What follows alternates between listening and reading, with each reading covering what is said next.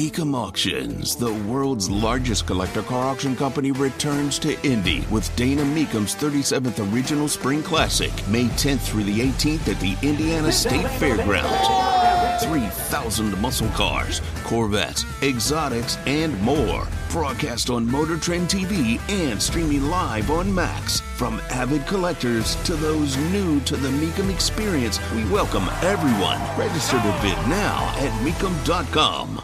Andy Moore, Automotive Group Hotline. Adam Driver, the actor, is going to wave the green flag coming up for the 107th running of the greatest spectacle in racing. Let's bring on, I love this conversation before the race every time, this time of year, the four-time champion, Meyershank Racing. It is Elio Castroneves. Hello, Elio. How are you? Hey, how you guys doing? Everybody good, okay? I am doing great now that I have you on here. This is like a rite of passage going into a 500 is having you on the show with the week leading up and talking to you about things because you brighten up everybody's world, honestly. Well, I appreciate that comment. It's great to be back on the show. And, yeah, we're here now in Indianapolis. We're ready to go. And, oh, man, I can't just wait. What is a Tuesday leading up to the 500 like for you? You had practice, obviously, yesterday. But what's the Tuesday like for you, Elio? Well, right now we're doing a lot of media, having a conversation with you guys and other folks as well, which is great. Promoting the race, reminder that Sunday we're going to be on track and we're going to have a good time. So, yeah, and then obviously still working with engineers as well. It's not only about the media. Everybody's working at the shop, at the garage. And we want to make sure the last practice that we're going to have at the basically Friday, Carburation Day, is the last time you want to try some things. And, yeah, we want to make sure the car is perfect. You guys have meetings and prepare, you and your staff, the engineers, and prepare and kind of brainstorm about, make up a list about things that you think you should try to be doing to your car. And if so, what was at the top of your list coming away from this weekend? Well, right now this weekend it feels like it. Firestone changed a little bit of the compound and the constructions of the left rear. Is more like technical parts, and we're just trying to limit a little bit of the vibration that we have sometimes after a certain amount of laps. And we want to make sure when it comes to the day of the race, the heat won't be affecting as much this issue. And I think everybody's in the same boat, but we want to make sure we're better than everybody else. So Elio Castroneves with us. What year was it when you felt you had the best car, and was that a championship race-winning year for you? Interesting you mentioned that. I have several scenarios that the car was absolutely incredible. 2003, it was a rocket ship. I mean, nobody could beat me, but unfortunately, it did. It was my teammate, Joe DeFerrin, where we ended up finishing second. It was under little different circumstances. And 2017, I had a phenomenal car, but Honda was a little bit stronger than the Chevy that year, and unfortunately, finished second as well. But I tell you what, 2021, my car was pretty darn good, and at least we were able to accomplish that as well. So it was 3 years that we had incredible cars and amazing, as you can see. Not because you have the fastest car or the best car that sometimes you're going to come out the winner. It's Elio Castroneves, the four-time champion on the Andy Moore Automotive Group Hotline. Is it more difficult for you and your team to sustain when you know at the start of a race, Elio, you have a great car, or to come up with the means in which to adjust to take this car to the level in which you expect, to a higher level? What's more difficult to do, that during the race or to maintain that from the beginning of the race on? Well, remember, sometimes you practice, and the last practice will be Friday, but it's 2 days before the race. Sometimes you come back and the car is like, oh, the wind is different, the temperature is different, and then all of a sudden you have to readjust. The best way is when you don't have to do any adjustments and you know the car was going to do. But it happens, but it doesn't. So, but even if it doesn't mean it's over. You just gotta continue working. It's about 5-6 pit stops that you can have the crew to adjust the tire pressure. We have tools inside the car.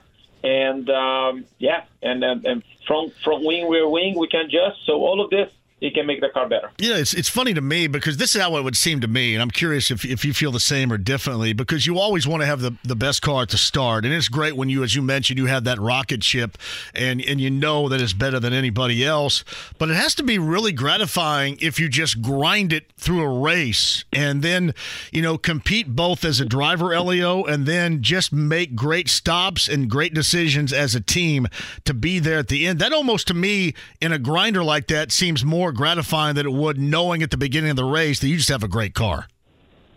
Well, only when you finish the result, then it's like, oh, that was fantastic. But I tell you what, when you start the race and the car is not good, trust me, you're like, oh, please, get me out of here. And it's not like that all the time. I can't imagine, too. And you've been around it so long. I can't imagine that there's a situation that you haven't been in, or information you could not pass along to those that try to fix it along the way. Do you maintain, too, because you're awesome to have on the show. You're awesome when we talk in the month of May every single time. Do you maintain the level of excitement for going into the 107th running of the 500 as you did going back when you were a rookie in this race? Of course. I mean, we're talking about the Indy 500. Not many people have the opportunity to be here. So you got to enjoy. You got to work hard, obviously, to achieve your goals. But at the same time, it's an opportunity that not many drivers are able to do it. So, yeah, I'm trying to keep it this way, not because I want it, because it's just my nature. And I want the people around me have the same feeling, because I tell you what, when you win, it tastes even better. Does everybody on your race team match your enthusiasm? I would think that would be necessary. Well, yeah, everybody's pretty excited. Mechanics, they work days in and out. They have a very hard work. To put this car together, it takes a lot of talent. The engineer side as well, and pit crew. Those guys are the fastest in the business. So you want to have them, rest, prepare, focus, and energize for sure. So Elio Castroneves, the four-time champion, with us via the Andy Moore Automotive Group hotline. What are some of the likes and dislikes coming off of pole weekend and, getting ready for this race on Sunday? Some of the likes about your car, some of the things you're hoping that you and the engineers come up with, make changes for the better, Elio. Interesting. I wish you would have, they cut down the time that the way it used to be back then. Remember, we used to have whole month. That's why it's the month of May, right? Yeah. Which is good too. Don't get me wrong. It's also cool to not have a lot at a time when you have a good car, because you don't want to give a chance for people to prepare as much. However, that's the way it is. You just gotta keep it going. And but I wish it would go back the same way it used to be in the past. I think it would be nicer for everyone. Plus the qualifying. I like the qualifying, what it is, but I think I don't know. I just maybe now that I'm older, I like the old style, I guess. Well, and it's funny because I'm older too, even older than you, and I always like the old style. I always go with the old style. Does it make it more difficult to prepare when you have a shorter time in which to do so, unlike when obviously you were first starting and you had basically the entirety of the month of May to get ready? Yeah, and you imagine the rookies as well. It's hard for them to be prepared. I mean, there is a lot of pros and cons, obviously. And now that the cars are so equal to each other, oh, my God, you really got to try these small details. And in a short period of time, it becomes very difficult. So Elio Castroneves with us via the Andy Moore Automotive Group hotline. You ever given yourself a timetable? Obviously you've won it 4 times. I know it'd be great to do it a 5th time, but how much longer do you feel that you have getting into a car at the 500? Have you allowed yourself to give yourself a timetable at all, or are you just going with this year after year, Elio? Yeah, basically, as long as I still have fun, I want to. Every time I'm here, I don't see myself leaving. That's the problem. I sometimes you ask about the other drivers, I actually ask about some of the other words, ow, and things like that. I said, I don't know. I just feel that I don't want to stay away from here. So probably, even if I'm not racing, I'm going to be involved in some kind of ways here for sure. So team-wise, team owner-wise, ownership down the road maybe? Team owner or like to help be, I don't know. Honestly, if I knew, then that means the time for me to move on. But right now, they're still gonna teach those kids how to drive a race car. Elio joins us. Who gave you the best, the most sound advice when you were a young driver? Let's say going into your rookie year, that is still advice that you use today in terms of getting around and having a win, having a championship car, a championship run at Indianapolis. Who provided that best advice? That's my hero, mentor, Rick Mears.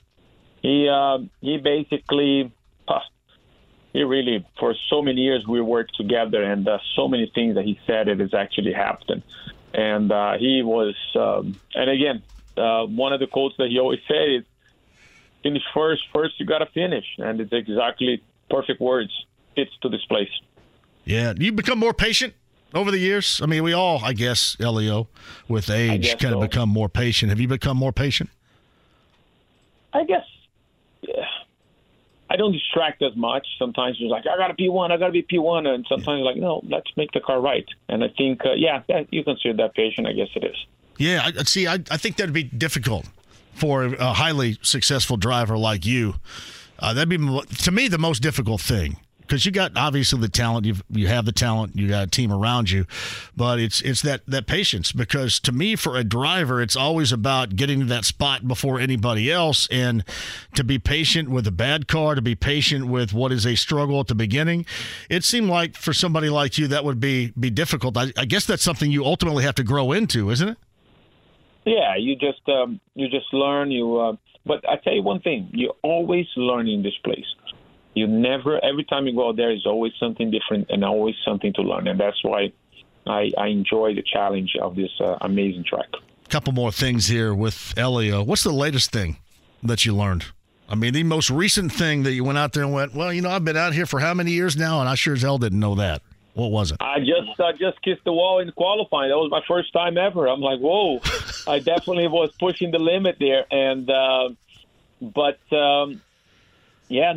was a lot different, the setups that normally we used to have. Even if it's the same car, still kind of like very much into the numbers to make sure that we hit that right balance, because it's very crucial when you go into the race with a good balance. Elio, you're going to go down in history whenever that is. When you are done as one of the greatest to ever do it here, one of the most popular, certainly, to ever do it here. What does the Indianapolis fan base, the fans of this race here in Indy, mean to you? Well, I'll tell you one thing. This place is magical, and I know it sounds cliche, but it is. And and the fans are magical. They really, you don't have fans like this. It's generation of fans. And you can reproduce that. This is the 107th edition of the Indy 500. And, there is a lot of history. And it's not only about the drivers, teams, but it's about the fans, too. Yeah, well, there's no doubt. As far as popularity goes, you will go down in history as one of the most popular. Going for a fifth coming up on Sunday, Meyershank Racing. It is the four-time champion, Elio Castroneves. Kind enough to join us on the Andy Moore Automotive Group hotline. I know you got a ton to do today. I appreciate you hopping on, as you always do, before the race. And, hey, let's hope both you and I get to talk for many more 500s to come here. And the best of luck going after number 5 on Sunday, Elio. Thank you so much, and thanks again for having me on the show. Via the Andy Moore Automotive Group hotline, the Colts with OTAs underway.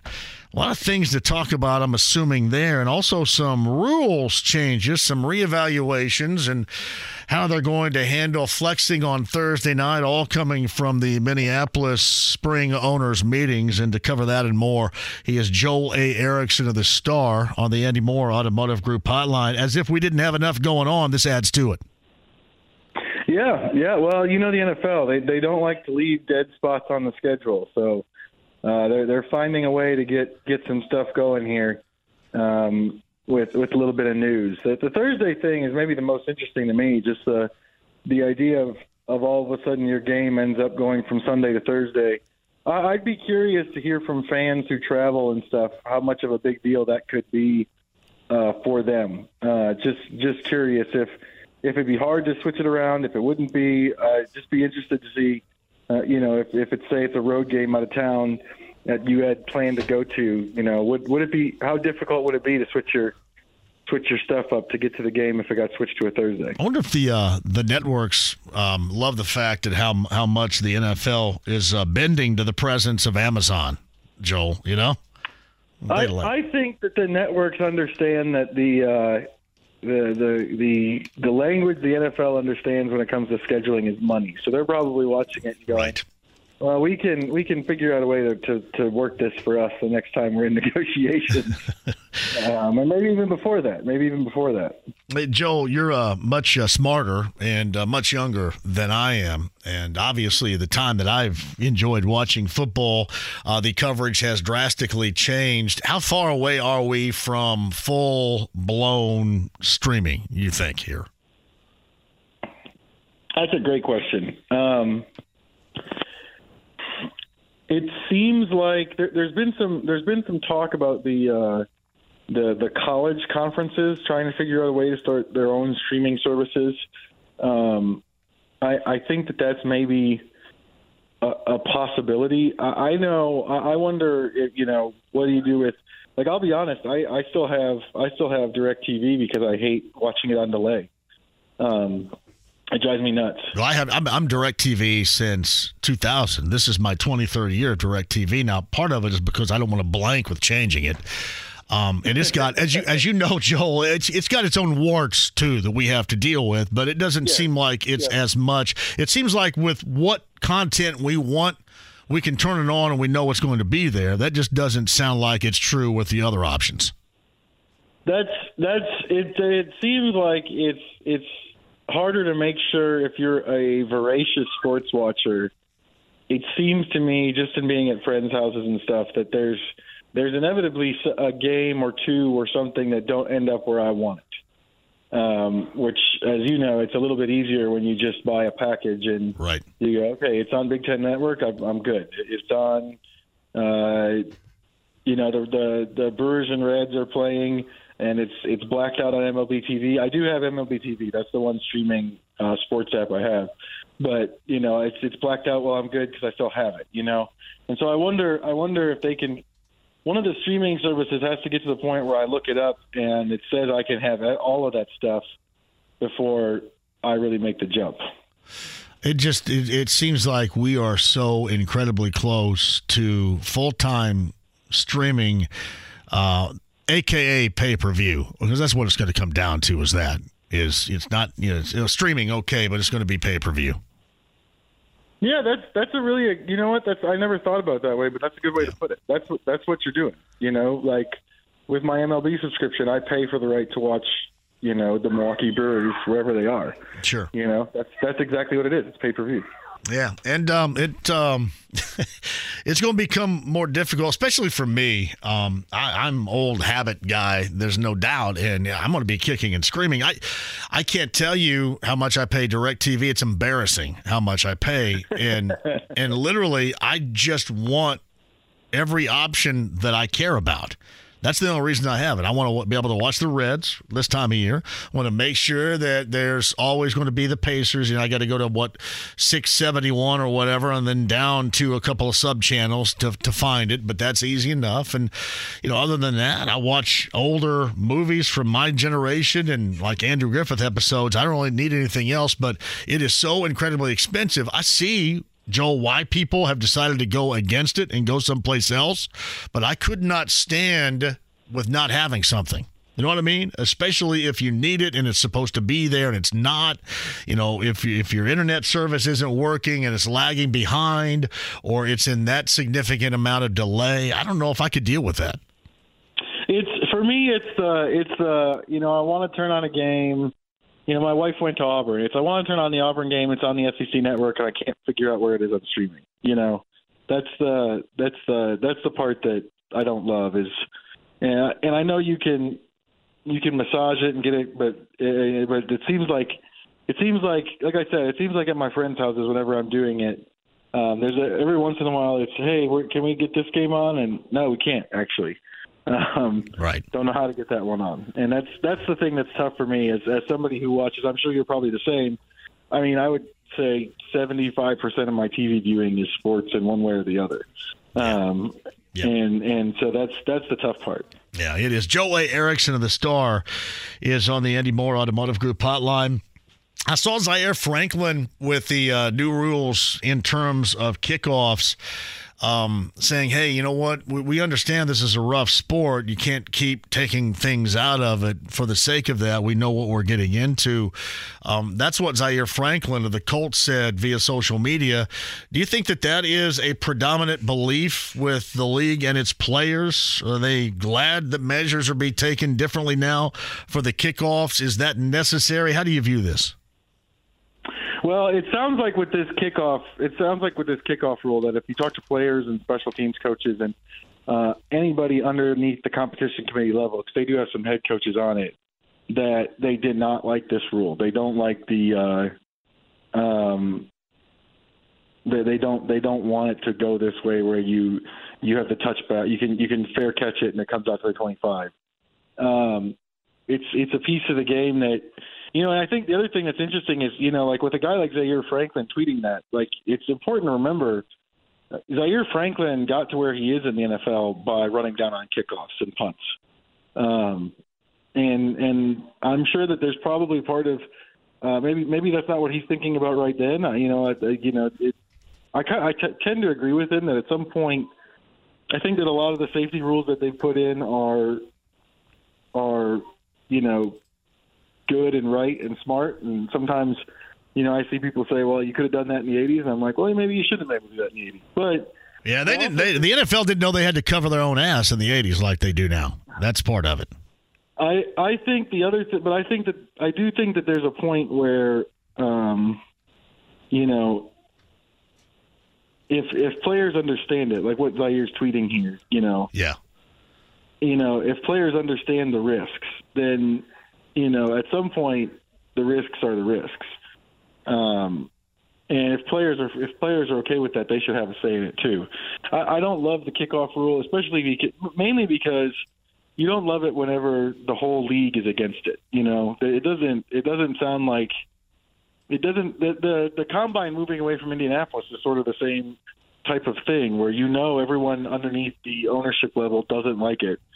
And they're going to do it anyway. I don't really love it when the NFL likes to do that kind of stuff. So, Joel, for whatever reason it is. I agree with you on that. And Joel, this is what I gather. Getting the ball to 25, and I wonder if you agree with me on this.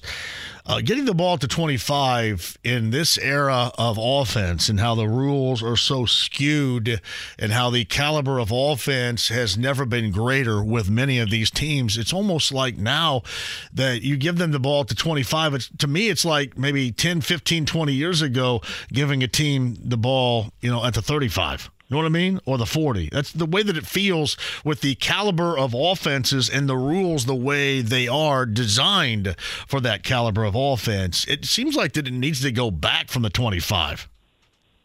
Yeah, the NFL probably feels that if it goes back from the 25, then they're incentivizing people to take kickoffs out and return them, and it seems like they're trying to get rid of that. Right.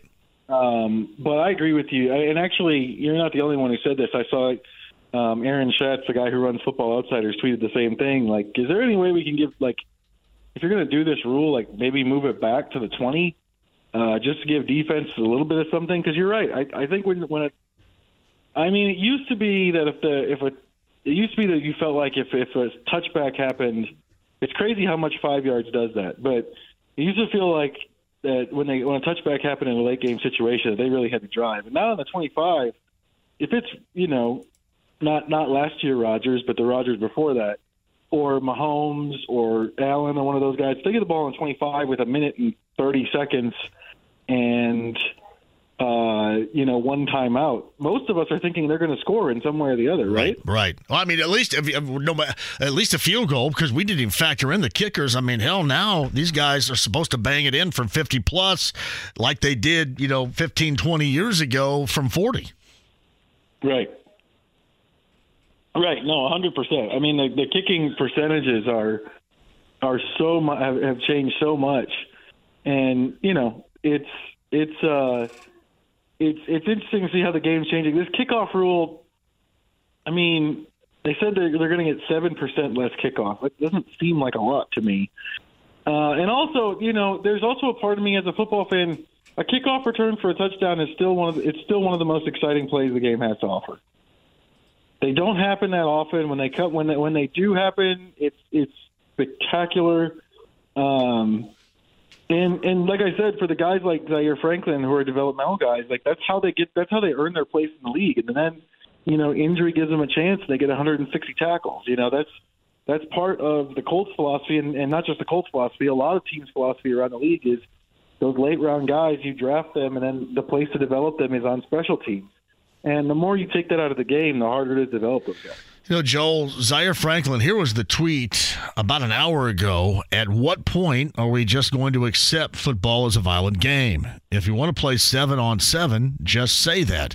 You can't keep just trying to phase out parts of the game. I think a lot of people, not within the NFL, but a lot of people, or the league office, that is, a lot of people, I think, would agree with that statement.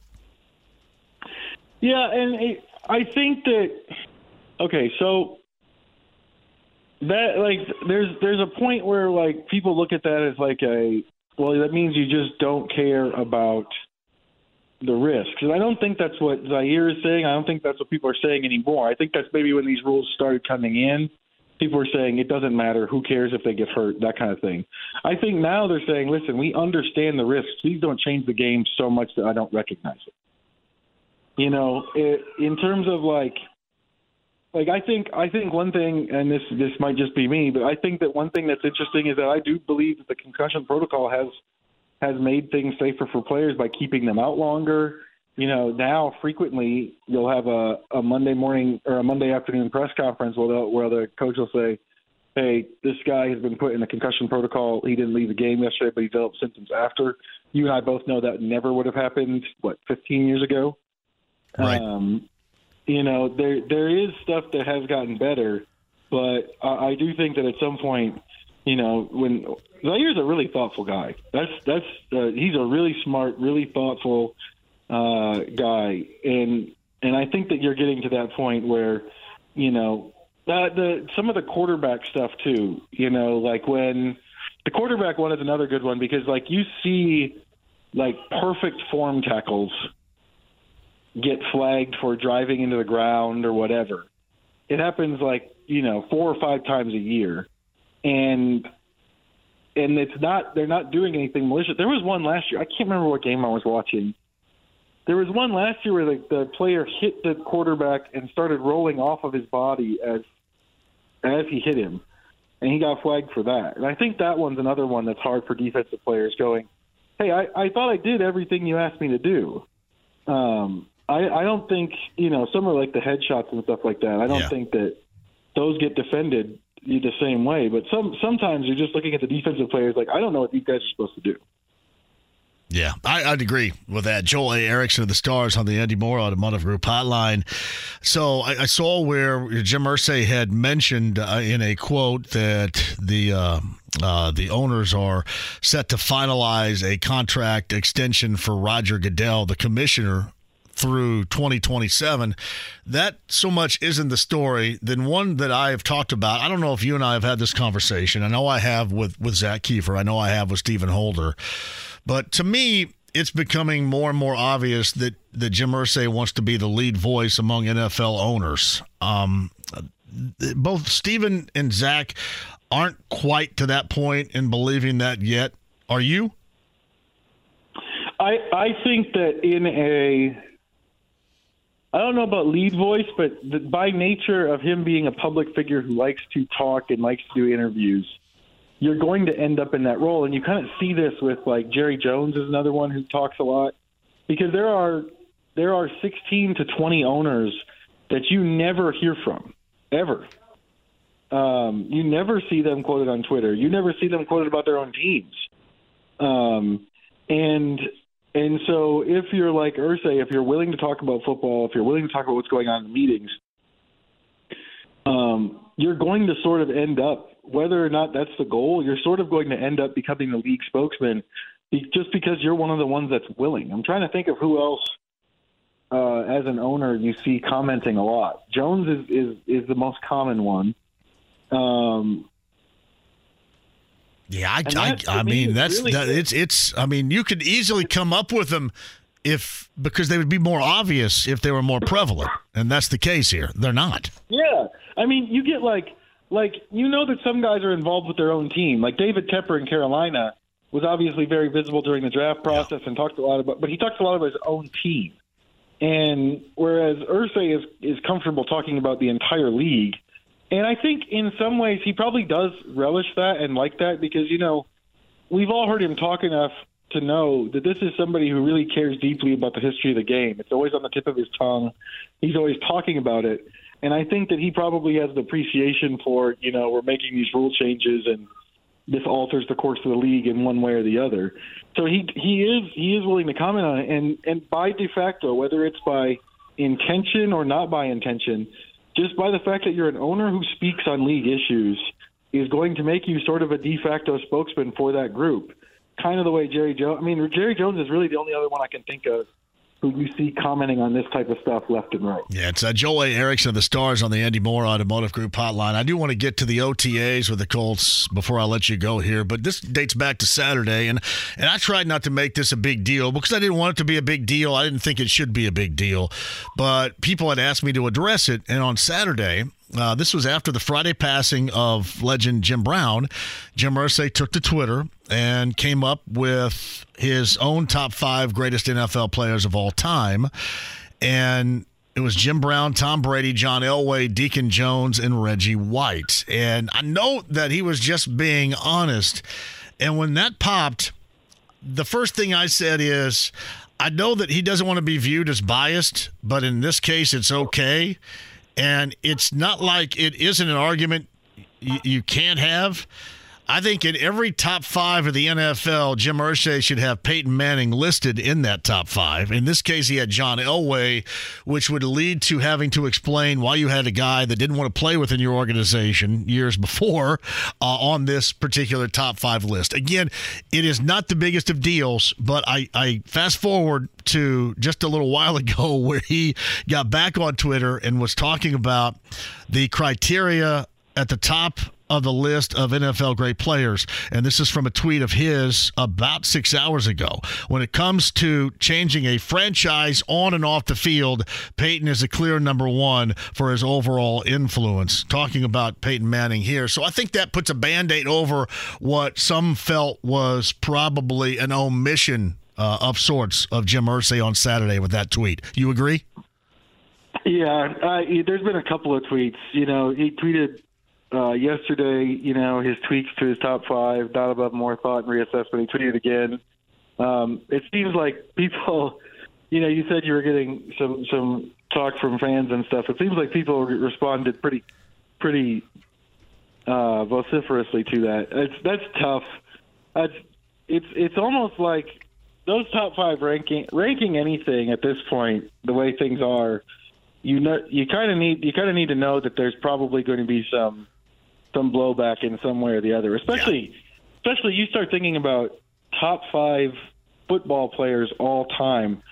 That's not even a discussion that most of us ever have because most of us are talking about positions. Who's the top 5 quarterbacks? Who's the top 5 running backs? That kind of thing. And then you start trying to cross positions over. Like that to me is almost an impossible task in and of itself. But yeah, I think if you're, generally you should, if you have a player as great as Peyton Manning, I think you're fine if you play to the fans there. And he did what he did. How you believe it. And I think the last thing you want to have to do is then have a tweet to explain and justify why you thought John Elway should be there instead.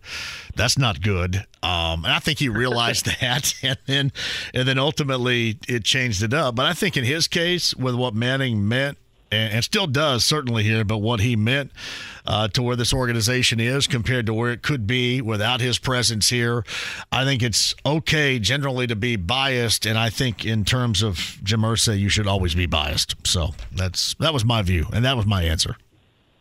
Yeah, that's probably smart. OTA, smart to, it is. Hey, really quick, OTAs, storylines besides the rookie quarterback. What do you got? Well, so the hard part with OTAs is you just kind of know that you got to cross the front seven on defense.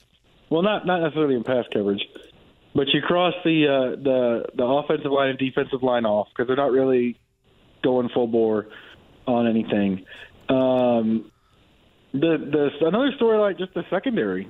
I mean, we're not going to find out how that's going to shake out until training camp, but there's a lot of young dudes back there in the secondary, especially at cornerback, in terms of guys that fit the profile that this coaching staff wants.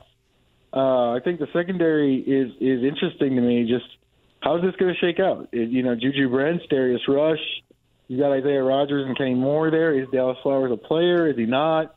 That's going to be interesting going forward. And then I think the obvious thing here is that with all of it, a lot of it is going to be questions about the quarterback and who's taking which reps and that kind of thing. You said outside of the rookie quarterback, but inevitably OTAs are kind of about the quarterback because of in the passing game because of the way it's set up. And so we're going to end up getting pushed back there. I think there's some interesting things at wide receiver, but I don't think they're going to manifest themselves until camp in terms of something to really pay attention to and really watch for in terms of Josh Downs taking the slot away from Isaiah McKenzie, that kind of thing. I think that's when you'll really find out. These OTAs, it's really more about kind of setting the table. He is Joel A. Erickson of The Star. He'll have you covered for the OTAs and those storylines and a lot more on what is going to be a busy rest of the week and certainly a weekend for not only Joel, but for all his colleagues in The Star and the sports department. Joel, I appreciate you more than you know, man. We'll do it again soon. Yeah. Thanks for having me on. On the Andy Moore Automotive Group hotline, he's doing a lot of things, I'm assuming, including a lot of post-race coverage coming up on Sunday. That's just my guess. Greg Rakestraw is with us. Is that on the mark? That is correct, sir. I have my standard race day, early morning into the evening doubleheader of Morning PA with track dude Michael Young. Nice. And then making sense of all of it on 93 WIBC and these two radio frequencies right here. That is nice right there, too. Hanging out with the track dude is a good time, by the way. Well, you know this, but many may not know this. Michael was kind of quasi-technically my boss, one of my part-time gigs, like in a whole different millennium, because in addition, like you, to working at the other former AM sports talker in the market, I spun some discs on X103, where track dude was the music director. So he and I may have known each other now for 27 years at this point. Yeah, there's nothing wrong with that. Nothing wrong with that whatsoever. He's just a great dude. Knows radio, certainly knows and loves IndyCar, open wheel. Perfect for the PA, perfect for the IMS radio network. He is much like you are. So what do you make of the circumstances coming out of Indy the last 48 hours, Greg? Crazy. First of all, to think that was like our first significant incident of the month is insane. And I realize that, we are now down to, 3 days of practice because of the rain last week in terms of the 500. But you would have thought with all of the pushing of the envelope in terms of finding speeds that somebody would have had something get loose in a qualifications run. I mean, my goodness, we had 84 of those things in 6 hours and 50 minutes on Saturday. And then you have the 12 runs for the pole, then 6 runs for the pole, and then the 6 or 7 different qualifying runs inside of that. The fact that nobody had made contact with a wall, even by their lonesome, is remarkable to me until yesterday. And as soon as it was announced last night that Steph would not be able to drive, the immediate thought was, well, there opens a spot for Graham Rahal. Now, honestly, in my own mind, I had not, kind of crossed the bridge of, well, he normally drives a Honda, and this is a Chevrolet team. I had not gotten that far, but I'm glad that did not get in the way of allowing Graham to compete in the Indianapolis 500. So I feel gutted for Stephen Wilson because basically he bases his racing year off of this race. So he has to wait 365 days again, not just for the 500, but for his next true chance to step into a racing car, because it's kind of what he does. But I guess relief for Graham Rahal that they have to go through kind of what his dad did 30 years ago and sitting there and watching the greatest spectacle in racing. Do you think the hoops in which they had to jump through to get Graham Rahal in that dry Orion Bowl ride, given the engine manufacturers and that, was that easier said than done? I'm sure there was something a little more difficult behind the scenes, but let's face it, Graham has been a member of the Honda family ever since he set foot in the IndyCar series, so he's got 15 years of a relationship. And for as big as the Rahal name is in IndyCar racing, that's the 3rd or 4th biggest Honda team right now. And so if he is on one of the larger teams, maybe we're having a different conversation. But let's face it, the two sides compete against each other, but most everything in terms of competition is a pretty friendly competition in the IndyCar series. So this is not like it would have been in Formula One or maybe even NASCAR. In other words, I'm not surprised that the two sides said, let's recognize this is for the greater good, and let's not let our stuff get in the way of this actually happening. So Greg Rakestraw is with us via the Andy Moore Automotive Group hotline. I want to switch gears with you, no pun intended, by the way. And we talked about the high school level baseball, the high school level softball being at an incredibly high level, especially individually speaking. We've talked about that weeks and really months ago. But how good, because we brought up Indiana State, how good has collegiate baseball been in this state this year? It's been exceedingly well. Obviously, I'm a little biased towards Mata Mata. They're still playing at the Division II level. Best of luck Greyhounds over in Quincy in the Division II Super Regionals. They are one of 16 teams left playing at this point at the Division II level. But for all the love, because I do a couple of games and because you have gone there, we have slathered on Indiana State. Hey, Indiana's pretty good, too. Indiana's the 2 seed coming up in the Big Ten tournament, and I think they have locked up a berth in the NCAA field and don't have to win the Big Ten out in Omaha, just to get there. So yes, it has been a very good year for college baseball in terms of the Division I and even the small college level too. Our mutual friend Ari, who covers it like nobody's business, IU baseball, had mentioned to me last Thursday at the district tap that there was a path, probably not going to happen, but a path for if Indiana State hosted a regional in Terre Haute for IU, Notre Dame, and Ball State maybe to be a part of it. Had you heard that at all? I would say that is a possibility, and obviously, and I can't sit here and give you chapter and verse what Notre Dame has done. Obviously, being in the ACC, that league's going to get 7 or 8 teams, if not more, out of the 64. Ball State, quality program in the MAC, has to win the MAC for that to happen. But I do think there is a possibility of Indiana State getting a 1 and IU getting a 2 or a 3 and being placed in Indiana State's regional. Indiana State did what they had to do. They had the one slip up a couple of Fridays ago against Murray. But against the other best team in their league, they went on the road and smoked them the last weekend of the season, sitting all 3 from Missouri State. I still think Indiana State would have to win the Missouri Valley tournament for them to be a regional host.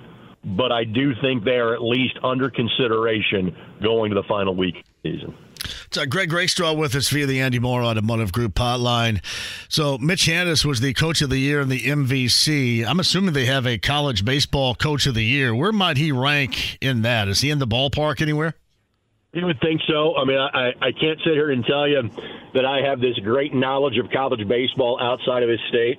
I know, for example, UConn was number 9 a couple of weeks ago, and you would think another northern team might get a little more attention in terms of what they have done. Now, they were beaten by Butler in one of their 3 games. That ranking probably came down a little bit a couple of weeks ago. But, yes, Mitch should be under consideration for every major national award, too. All right. One of the other things you cover, the Indy 11, and they've acquired a franchise in the top level of professional soccer in the U.S. What about that? So here's the way it works. So this is for the Women's Super League, and the Women's Super League is part of the league that the men's team for the Indy 11 plays in. It's under the banner of the United Soccer League, or the USL. They have talked about starting a professional league out of the USL on the women's side for some time. A couple of years ago, when this was first announced, it was going to be at the Division II level, which would be the equivalent of what the Indy 11 play in. For the men, they play in the USL Championship. Major League Soccer is the top league. After some research, after talking with prospective owners, they have decided to start another Division I league. There are basically 12 teams right now that play at the top flight of women's professional soccer.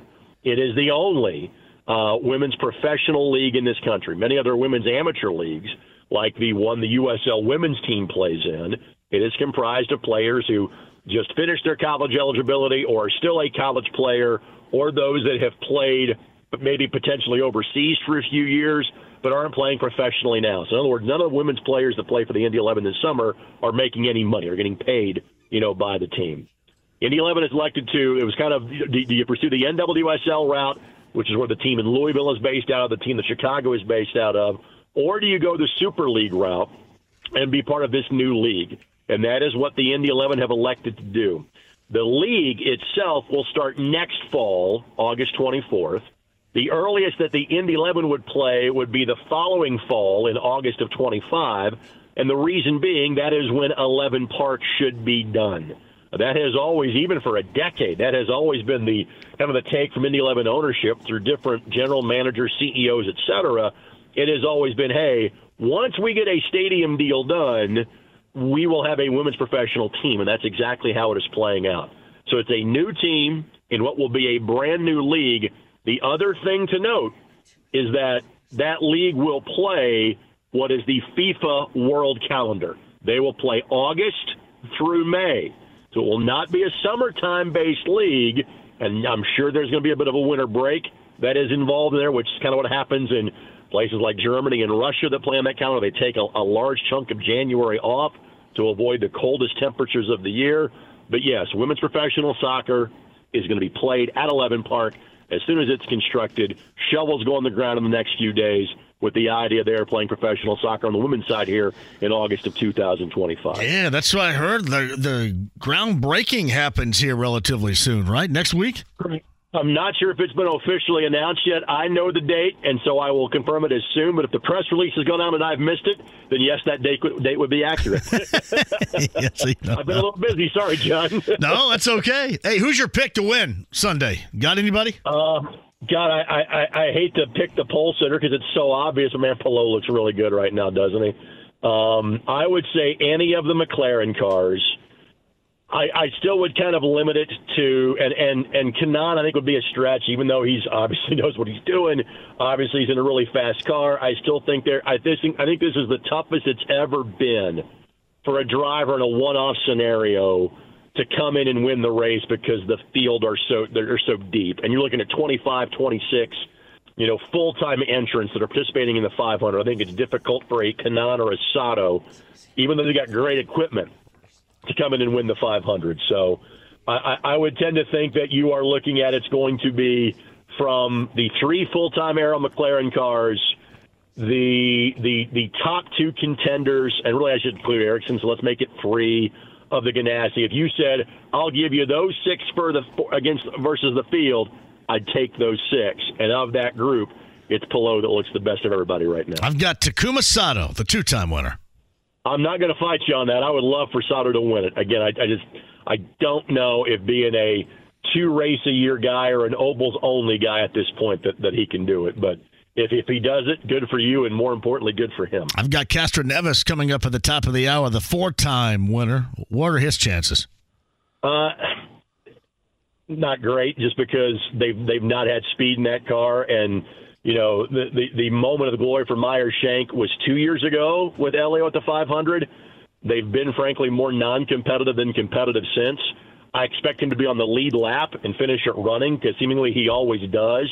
So because it's Elio, he's got a puncher's chance, but I would not put him amongst the favorites. And again, because of Elio, I hope I am spot on wrong about that, because I'd love to see him win a fifth. He is Greg Rakestraw with us via the Andy Moore Automotive Group hotline. He's on the PA with the track dude on race day morning.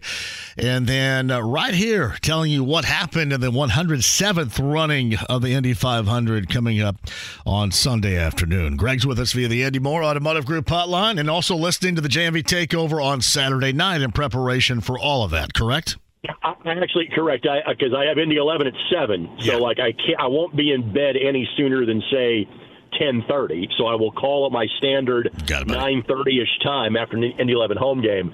So I already have my 6 to midnight request formulated in my mind, but since I won't be up past midnight, if you want to have the Judas Priest queued up for 12:01, you go right ahead. Judas Priest, there you go. British Steel coming at you from Greg Rakestraw right there. We'll do it.